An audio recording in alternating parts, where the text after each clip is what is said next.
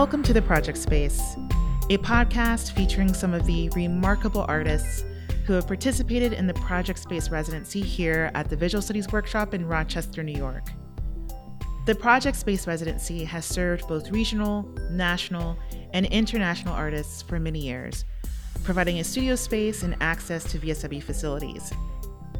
I'm Ernest Davis. I'm a visual artist and the assistant curator of education and public programs here at VSW. For each episode, I will be in conversation with artists to discuss their background, their practice, and how the Project Space residency has impacted their works. In this episode, I will be speaking with the artist Lili Chen. During our conversation, we touched on how a particularly unique experience as a solo Project Space resident allowed her space for contemplation and experimentation. One of the many things I enjoyed about this conversation was learning about Lili's process and the role long walks along the Genesee River played in changing how she approached her project. During her time here, Lili traveled throughout Rochester and within our building here at the Visual Studies Workshop. So you will hear her refer to Jessica Johnston, our director, who assisted her movement in both instances. Lili and I also refer to installation images of the works she created while in residence. These are still works in progress, but check out her website for those latest updates. That link is in our show notes. Lili refers to various photo processes as well, such as anthotypes and cyanotypes. Just in case you may be unfamiliar with those, anthotypes are images made from a photographic process that uses light-sensitive plant materials. And cyanotypes are images that are made using a photo process that involves an ultraviolet light source, such as the sun. I am excited to share this conversation with Lili, where she walks us through her interdisciplinary and sensorial approach to her practice. My name is Lili Chen. I was a resident at the Visual Studies Workshop in July 2022. I'm from New York City, but I also spent my teenage years in Singapore and I grew up in Oregon, so I'm kind of from all over. I am an artist and filmmaker. I work with many different materials. I do installation art, and my work is often concerned with nature and memory, time, and impressions of environments. Well, again, Lili, thank you so much.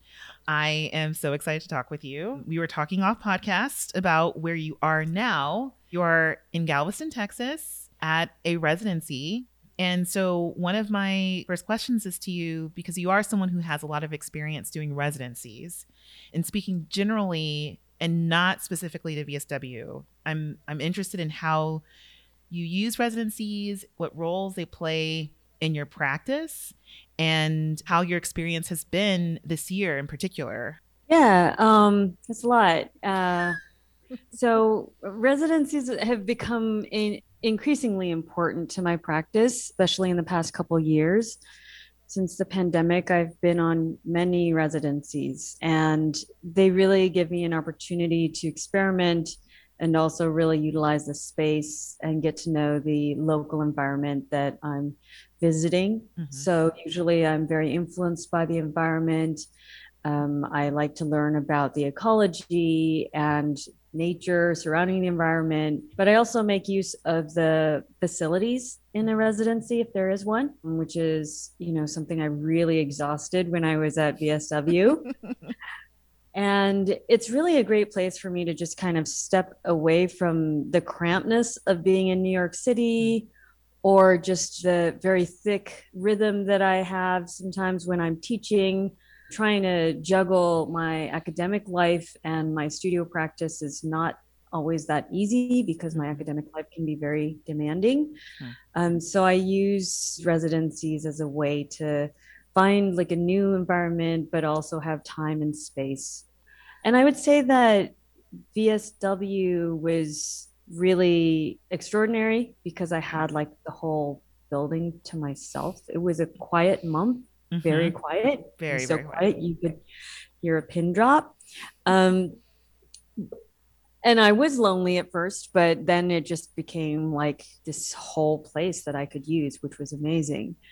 This year, I've been doing a lot more residencies than I usually do because I'm taking a break from my academic life to really focus on my work. Hmm. Now I'm in Galveston, but since VSW, I've been to like two other residencies. So this is like my fourth residency Mm-hmm. starting from July. So it's a lot. I did the two other residencies in Scotland, which was really amazing. And BSW was kind of like the beginning of that sort of wave. Hmm. So I was at Rochester, then I was on the west coast of Scotland, then on the east coast of Scotland, and now I'm in Galveston. Wow. I've never been to Scotland, so I'm just going to assume that they're quite different places, even maybe like the east versus west of Scotland. Wow. What have you noticed in terms of the difference in how you're working in these spaces and how you spend your time during each one? But also, has there been a progression this year? But also, since you do work in response to your environment, is it more along the lines of a shift? Yeah. So I don't usually stack this many residencies in a row. This is kind of unusual. And, everybody experiences residencies differently, Mm-hmm. artist residencies differently. I thrive better in longer residencies. Okay. Or best. This one that I'm in is 10 months. So I'm going to be here for the long haul, Mm-hmm. which is great. And that's part of the mission of GAR to provide really long access to artists. And VSW was a month. And then when I was at Cove Park, that was a week. And then Hospital Field, that was 2 weeks. Hmm. Shorter residencies in Scotland were really different. And like you said, the environment is also very different. And going from Rochester to Scotland was really kind of like a right angle. And in ways, I was taking a lot of what I had experienced in BSW, thinking I should transplant that to the west coast of Scotland, but it wasn't really so fluid to do that because environments were so different. Yeah. Both of them are northern, so there's there's kind of consistency. Um, but there were incidences, just in terms of things that I've been thinking about already when I was working at BSW, such as human encroachment on nature, and man's effect on nature. I was looking a lot at the Genesee River and thinking about contamination in the Genesee River and silver contamination. Mm-hmm. And when I went over to the west coast of Scotland, I was in this idyllic place that was, really close to the Royal Navy. So, when I looked out the window, I was observing this tranquil landscape that I thought was healing and beautiful and nurturing and placid. And I realized there were submarines with torpedoes underneath. Wow. Yeah. So this kind of conflict, between man and nature is something that, sort of carried over from what I'd been observing a little bit when I was at BSW. Mm-hmm. And then when I went over to the east coast of Scotland, that was also really different. The east coast of Scotland is a lot more craggy than the west coast, which feels like lighter. There's more air. Mm-hmm. It's got subterranean ecosystem. There's like rainforests on the west coast. Hmm. It was kind of like subtropical.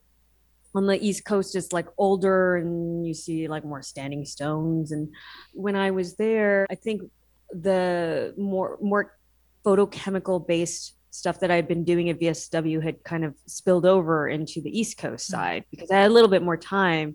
And when I was there, I was making these anthotypes where I was making emulsion from food to, coat the paper and make exposures, which was kind of similar to making these salt prints that I was making at VSW. And Huh. then I did some pit firing, so, with ceramics. So it came in waves, but I was also in these like short brackets of time where I think the shorter residencies, it's harder to really feel comfortable, like finding a balance between experiencing the landscape, taking it in, and then also producing the work. Yeah. So now that I'm at Galveston, I'm kind of taking everything that I did this summer and sort of digesting it and reweaving that into now the sort of sunny landscape, Galveston, Texas that I'm in. Yeah.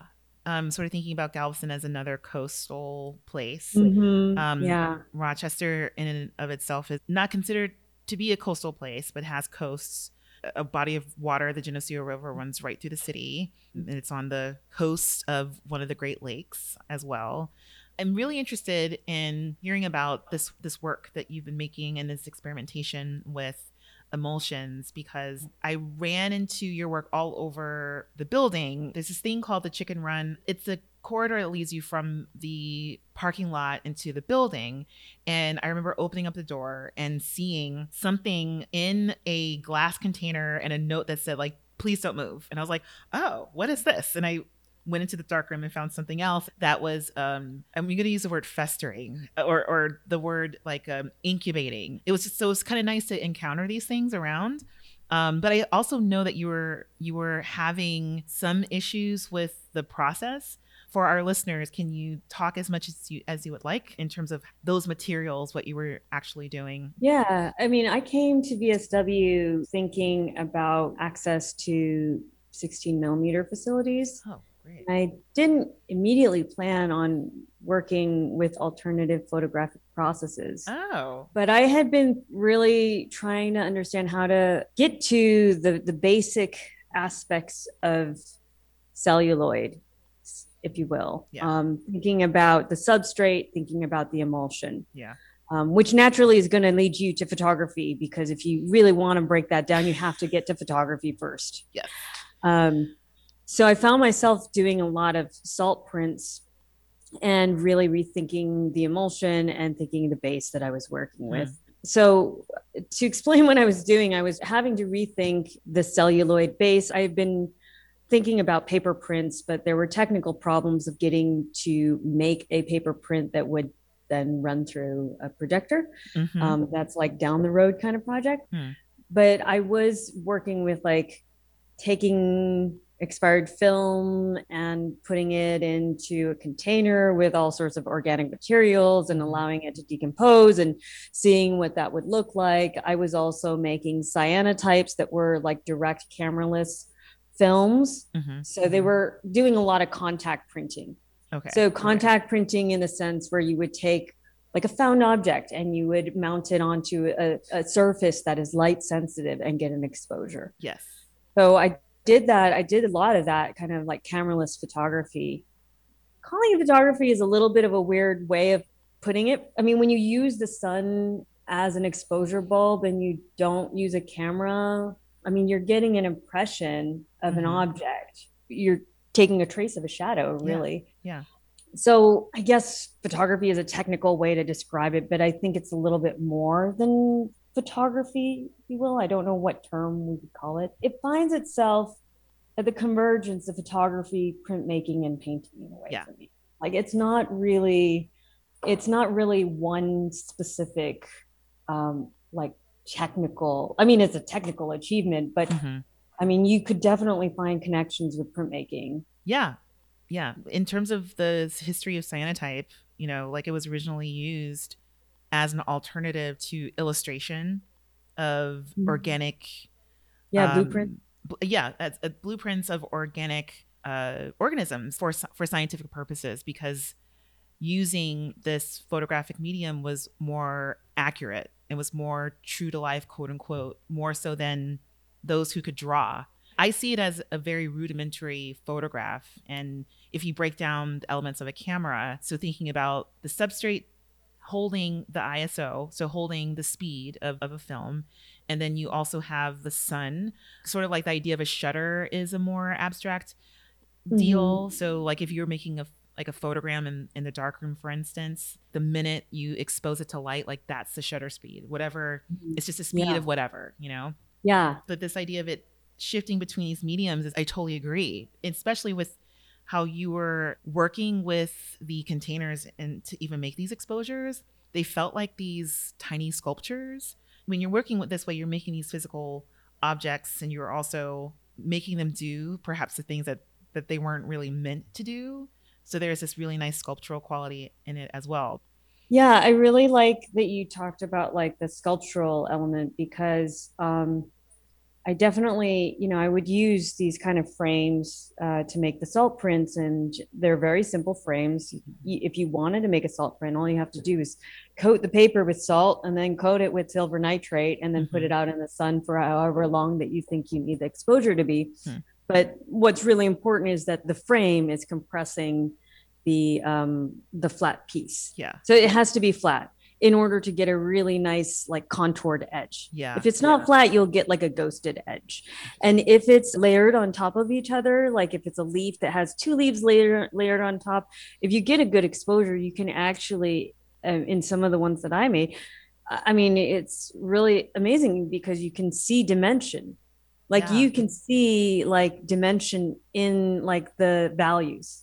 There is something that feels like more materially alive to me with the salt prints that not only speaks about like dimension due to the values that were captured with the salt, but also the substrate that's used. The stuff that you encountered in the dark room, that was a lot of like organic leaves and stuff that I had found from the local environment, to kind of really, I guess, express like my impressions of the surrounding local areas that I had visited along the Genesee River. I was walking a lot. I borrowed Jessica's bike. She was so generous. I rode her bike everywhere. Yeah. But then I also would go on these long walks along the river, and walking has become a really important part of my practice now. And it does make me think of film because it deals with time and it deals with measurement and it deals with space.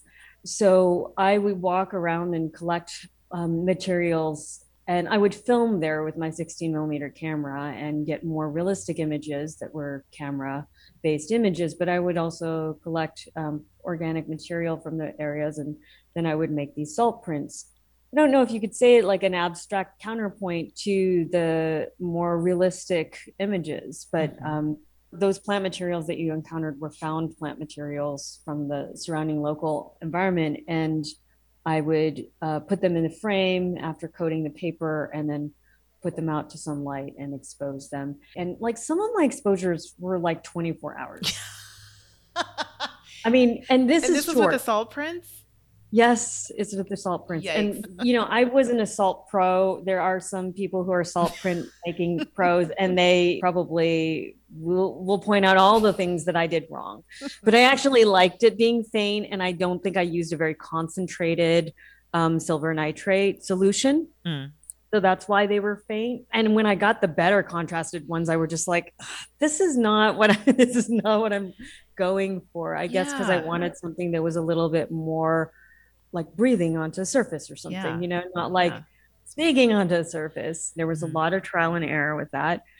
And that was just really primer for working with anthotypes, because Yeah. when you're dealing with plant-based emulsions, I mean, you're talking about an exposure that would be a few days. Salt prints at least hold the image, but anthotypes fade over time.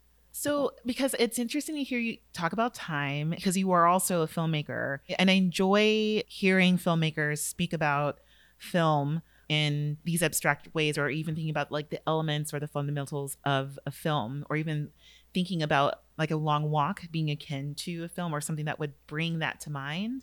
Well, so now I'm thinking about these long exposures, these 24 hours, 72-hour exposures that you're doing along those lines. Are you making any connections between how you're thinking about these walks, how you're thinking about this experimentation, and also this, I will just say, these photo processes that you are choosing to work with that require such time? So it's elongated time. I mean, especially when thinking about it in terms of how long these exposures took. I mean, I was walking outside from the dark room through the chicken run to the parking lot on a daily basis. Like that was my ritual, you Yeah. know, back and forth, back and forth. Mm-hmm. So the walking, there's this kind of repetition, right? So there's a repetition of that process that I was engaging in to make these images, and trying to encapsulate it in photography is a little bit hard for me, because when dealing with an image that's created that's not with a camera, that's dealing with a long exposure, there's a lot of sensorial like kind of influence that can affect it. Mm-hmm. And you're dealing with cycles of time that deal with like lunar cycles and sun cycles. So it's like a way of kind of thinking about metric counting, which is something that comes up a lot when you're working both with film, because 16 millimeter film is like a series of 24 images per second. So this kind of rhythm becomes like a metric or kind of a way of evaluating cycles, time, in terms of, now I'm involving the sun. So I'm thinking about the passage of time, the day, but then I can also thinking about the passage of time when I'm going from the dark room through the check and run to that parking lot and back and forth, Yeah. or walking to destination and returning. I mean, there's also this aspect of contemplation. Mm-hmm. So being contemplative, meditative, more slow kind of way of generating, let's say, a record of an experience, Mm-hmm. especially now that I'm in a space where I can be for 9 months. I think that contemplative activity is definitely going to be informing the work more. Yeah. Because that was one of my questions about how this translates. Can you talk about your installation practice? Because my interpretation of it is multimedia, multisensory. It incorporates sculpture, imagery, and sound. And thinking about this experimentation you were undertaking at VSW and this exploration, I was just kind of wondering how you use these two periods of time to translate that into a multisensory installation experience, or how you are seeing even the work that you're making now evolving into that. Yeah. Working at VSW was like just incredibly generative for me. I mean, I didn't have any distractions. I had this whole building to myself. I was Mm-hmm. a little bit intimidated because it was just me and the building. and I and then I was getting offers during the day to like use more space. And I was like, oh my gosh, this is crazy. I have this whole place to myself. And it, I mean, for anybody who's a listener that has not been to VSW, it's 2 floors, and the whole basement has like 3 different rooms. And there was a 16 millimeter room that I started out with, and then I migrated to the dark room, and then I found myself using the chicken run and using the magic lantern room in the parking lot, and I was working furiously. I was working probably 12-hour days, like probably 30 days in a row, like really taking very few breaks. And I think in part it's because I knew that I had access to this kind of facility that I don't think I would have had, I didn't think I would have access to after. But in the process of working, generating these cyanotype, and I was making photography based films and photographic images where I would take plant materials and dip them in a solution and mount them onto a photosensitive surface. Yeah. So this fundamental of like light and dark. So there's like the parking lot that was a sunlight, the bulb, and then the dark room that was the processing chamber. And this going back and forth, that rhythm just became, like, again, as I said, my routine. And I would bring what I made downstairs upstairs, and things would start growing in the studio. I had a lot of equipment in the studio. I had like a screen, I had rewinds, I had all this equipment accumulated in the studio alongside with some materials that I had brought that I knew that I wanted to kind of use, like an emergency blanket, because I was thinking about silver even before I arrived, and all the film that I had accumulated. It was very much kind of experiential, kind of laboratory environment that grew in the studio that was, in a way, became like an echo of the dark room downstairs. It was where all this activity was sort of growing. Yeah. And then I had access to the other studio. Jessica so generously offered it to me. And I was like, whoa, okay, I have another space. The other studio is much brighter. There's a lot of light. There's no blinds to really control the light as much. And it felt more like a gallery. So I ended up putting the salt prints that I had made there alongside with driftwood that I collected along the Genesee River, and placing it into an installation that was a little bit more formal, a little bit more directly echoing my walks along the river with objects that were found there, not so much of a laboratory environment. And then I made the cyanotype and the photographic film simultaneously, and I made a double projection piece. And so I used a screening room. So there was the studio that was kind of like the dark laboratory. Yeah. There was a screening room that had the double projection that had both a dark and a light. The cyanotype was more dark, and then the photographic piece was a little bit more light, and it was sepia tone that was kind of similar to the salt prints. Then I had I call it the photographic studio that had all the salt prints. I was using three spaces to show my work during open studios. I had done shows before where I've used two spaces and thought about them in sort of in relation to each other. Mm-hmm. So this is not really new for my practice, but it was pointed out that I had been using the space kind of similarly to my thought process downstairs. Hmm. And that the laboratory was kind of like the dark room, Yeah. and photographic studio was more like the sunlight. Mhm. And what's the bridge? Well, the screening room became the bridge because the screening room had a double projection and had Yeah. one light and dark. And it was really nice that that was sort of pointed out to me because I hadn't really thought about that before. So there was kind of a parallel activity that was going on that was an echoing of the ritual that I Hmm. experienced. That was really kind of a transplanting of, or a conversation with what I had actually experienced that became then the expression in the installations that I presented the work with. I have been thinking more and more about breaking down the relationship between art and life. I mean, I went to UCSD, maybe that was part of it. Alan Capro was teaching there a long time ago. He wasn't my teacher, but it does have that kind of legacy. I mean, because can you talk about what you mean by that, like breaking down art and life? Um, well, I definitely do allow the senses to inform my work greatly. Mm-hmm. And I think that the experiences that I have in my daily life are very much in conversation with how I think about things in the studio. One very, very um, revolutionary thing that happened in my life is that I changed my diet. So I only eat whole foods, and it's kind of a difficult thing because when I do, meet up with people or have residencies where people feed me, I have a lot of food restrictions. Yeah.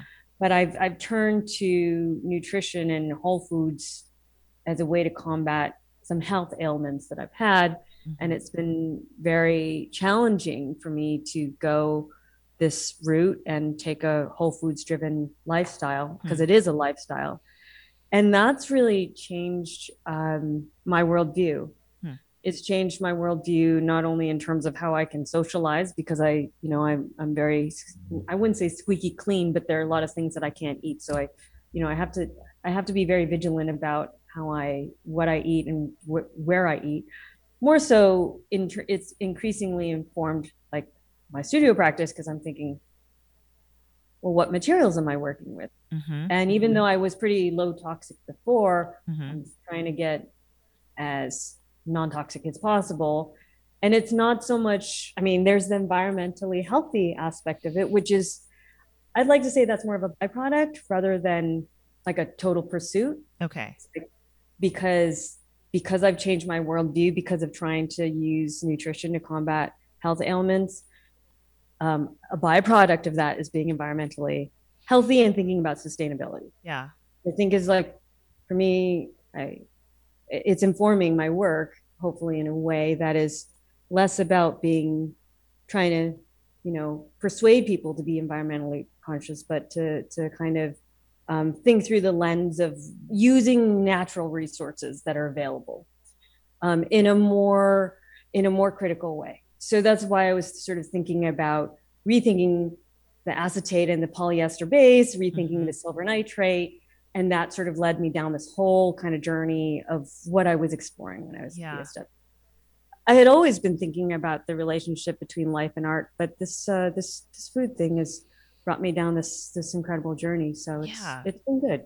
I, for one, am incredibly interested in process, but also how I do think of art practice in a very similar way, and am trying to constantly work that into my own practice. I've never heard it put in those particular ways of collapsing this thing between art and life. But one of the things that I was told in grad school was if it's important to you, it will come out in the work. As personal as you can get, or as specific to your own experience as you can get, you will get to those questions. What strikes me is how contemplative, how you create these contemplative spaces, and that's also something that I left out of my question in terms of this multisensory, that you're using this in my interpretation of even not being able to experience the work in person, is this contemplative space that's incredibly open, but you are questioning and getting at things that are very specific. They're abstracted in ways that I won't necessarily get it from the work, but what I do get is that you have created this space for a mind to wander, or even an encounter with soundscape. And even you describing walking along the river, just kind of thinking about how you even use the sounds of water.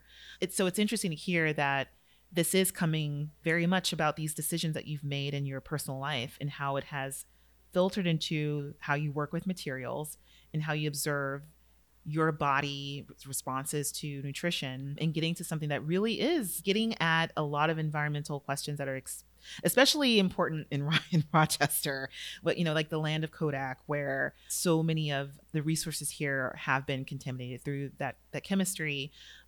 As an educator, sometimes it's really hard to convince students to just kind of trust those micro decisions, or those small decisions that they're making for themselves, that is important enough. I also had a hard time following that collapse of art in life. I did not trust it for years until after after grad school, after things in my life changed, where I had to think about that again. I'm like, oh, okay. It makes things a lot easier. It's not like you're trying to be like in two different drawers, like, okay, I'm not a parent, but Mm-hmm. I'm being a parent, and then Mm-hmm. and then I have to be an artist, and just those kinds of like switches. Yeah. When there's more of a flow between, and I don't even think it's just for artists. I think for scientists, or somebody who works in medical field, or Mm. even somebody who works at the post office, like, I think all of it becomes part of a total thing. And I guess that's why I'm interested in installation, because I work in a very pluralistic way. Mm-hmm. And it's not the easiest to work with many different materials, Hmm. especially if you're also working with materials that have a very strong, rich history: photography, ceramics, weaving, Hmm. glass, metal. Like I love all these different, I love all these different materials. Mm-hmm. I'm just very attracted and very curious about the process of making. Um, and it's taken me quite a while to like feel comfortable with like being shifting and like shifting, and she's working with glass now. Oh my gosh, she was working with photography before. What's going on? I realized, hey, you know what? I grew up in Oregon and then I moved to Singapore. That's a huge shift, Yes. going Yeah. from like the forests of Oregon to the rainforests of Singapore. And for me, as a child doing that, I had to make connections between various different cultures and landscapes. Mm-hmm. Mm-hmm. And for me, it was actually nature that felt consistent, like the lush green in Oregon and the lush green in Singapore. That was like the thing that I could find a thread. Yeah. But it also forced me to push into time and think about like deep time, through geology, think about primitive man. And lately I've been thinking about making things that have kind of more enduring ideas, thinking about things that relate to an ancestry, Mm-hmm. or thinking about, if we were talking about cycles of time, it's easier to quantify time through days and months. But then I was like, I think someone, I can't remember who mentioned, I was listening to Braiding Sweetgrass when I was like, I love that when book.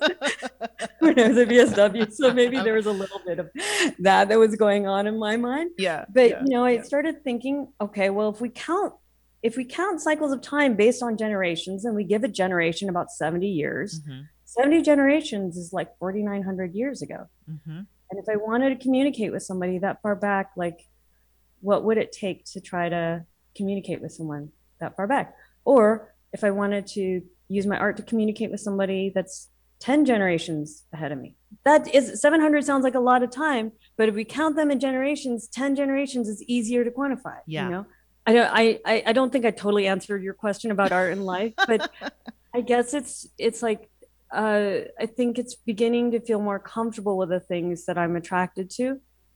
Decisions, making decisions in a studio is a huge part of our practice. Yes. Yeah.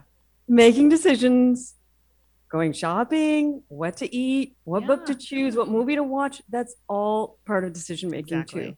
Yeah. And that's all part of being alive. I don't know, maybe that allows like people who are trying to find more of that comfort of breaking down the division between art and life. One doesn't have to strive for it. One is already doing it, you know? Yes. Because I too fell into the trap of trying to articulate what it means to be around a body of water that's contaminated with silver nitrate. I Yes. found myself like shooting around the river. I was like, how do I make sense of like all this contamination and talk about it through the lens of environmentalism? I called the DEC. I was on the phone with so many different bureaucratic departments. And I found myself trying to become a journalist. And I was like, I'm not a journalist. Yeah. And my translation of it was becoming a little too literal. Hmm. And so when I leaned into a more experiential edge, I became a lot more comfortable with that voice. I mean, my work is also multisensory because I think a lot about the body, how my body has really regenerated after becoming more dependent on nutrition. Mm-hmm. But if I look through the lens of the body, and when we're working in the dark room, we can't see, so we have to touch everything and feel, you know, where the thing is, how hard it is, how soft it is. I remember I was like, sometimes I would get the emulsion because I'm processing 16 film. I get the emulsion side and the base side mixed up. So I'd have to put the film between my lips and do that test. Mm-hmm. Which side is going to stick? So I'm using all my senses to try to make this. There's a teaching, there's a wisdom, there's a language, there's cognitive thinking within that that doesn't get appreciated as much as like empirical evidence that we Yes. learn in academia. When I work with materials and there is a whole kind of collective use of my body, of all the senses, then I can understand better. And I guess one thing that made me like feel more comfortable with that also is that I've been reading a book called The Living Mountain by Oh, Nan Shepherd. okay. And it's she's a Scottish writer. I was in Scotland, so I was like really enamored with the landscape there. If you ever have a chance to go, I totally recommend it, especially if you like rocks. But it's beautiful, and the people are really nice. But there's this area called the Cairngorm Mountains, just a very, very beautiful area. Mm-hmm. Nan Shepherd wrote about the Cairngorm Mountains, I think, just after World War II. And the book is written in a very sensorial way. Hmm. And a byproduct of her writing is environmentalism. But she doesn't write with a voice to talk about the mountains to be an environmentalist, Yeah. or to persuade people to be environmentally friendly. She writes it with a very direct experience, both of the splendor as well as the, you know, the challenges of being in a very tough environment. There's a lot of snow and how it can really affect the body. And there's a writer that wrote the afterword named Robert McFarlane, Mm-hmm. and he wrote that even though her writing does have kind of an environmental edge, her delivery is so sensorial that it doesn't feel preachy or overtly persuasive. Yeah.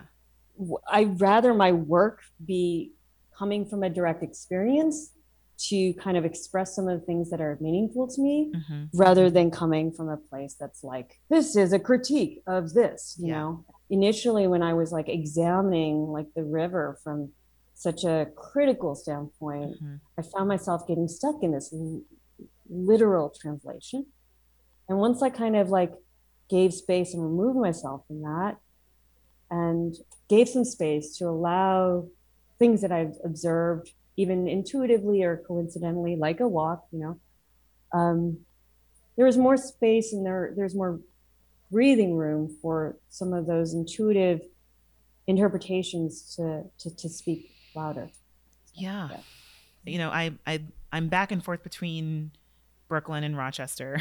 You talked about I'm like based in these two places. I do not have a long history in Rochester, but as you're speaking, I was thinking of how it leaves me more space to think about the history of people, but not necessarily within the context of just Kodak, but this everyday experience, these smaller moments that would get negated or neglected or dismissed when there is like a more didactic slant to like a message, because a lot of those experiences are incredibly important in how people engage with the environment, or how people even become interested or even grow in rage or anger or worry. Those things are sometimes put to the wayside because they're not actionable things. All of those experiences accumulate to present in a way that would make one concerned, and would make one concerned to the point of action.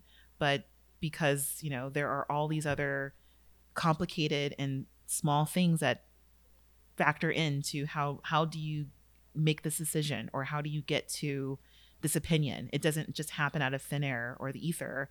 And it also doesn't happen or isn't created out of the most obvious things. It really is these like small and incredibly valuable moments. The challenge is seeing those things as being valuable. This might be the benefit of being a minority. I don't know. Like I mean, not only am I Asian, but like having this weird background of being American and then going to Asia. Like this is the reverse immigration, Yeah. But I'm also left-handed. I'm a twin. I'm born on a cusp of like Virgo and Libra. Like it's not the best, like, that I have to suffer for whatever reason. But I mean, just even taking being left-handed, for example, like you just kind of I don't know. You're probably I'm left-handed. also left-handed, so Oh my no. gosh! Okay, lefty high Yes. five. So Yes, that's I like a know. starting point. Yes. I just, it's like we all know we got to sit at the corner of the table in that Exactly. specific There's only corner. one part of the aisle you can sit in, and the way we write and everything. Like Yes, it's embedded. You have to, yes. where I sit on the train to come up to Rochester. I mean, I'm left-handed. Like how am I going to move my very, very dominant arm to do the things that exist in a world that's not made for people with this dominant arm? Yeah, yeah. Yeah. So Yeah. that, I mean, you already start paying attention to something that Yeah. is like against normal, Yeah. It's Yeah. like, oh, Yes. wait a So minute. Like, I true. can't sit here. I can't sit at this desk because this desk is for righties. Like, Yes. so Yeah. but I guess what I'm saying is that, like, maybe that situation has enabled me to already notice that I'm in kind of an alt space. Yeah.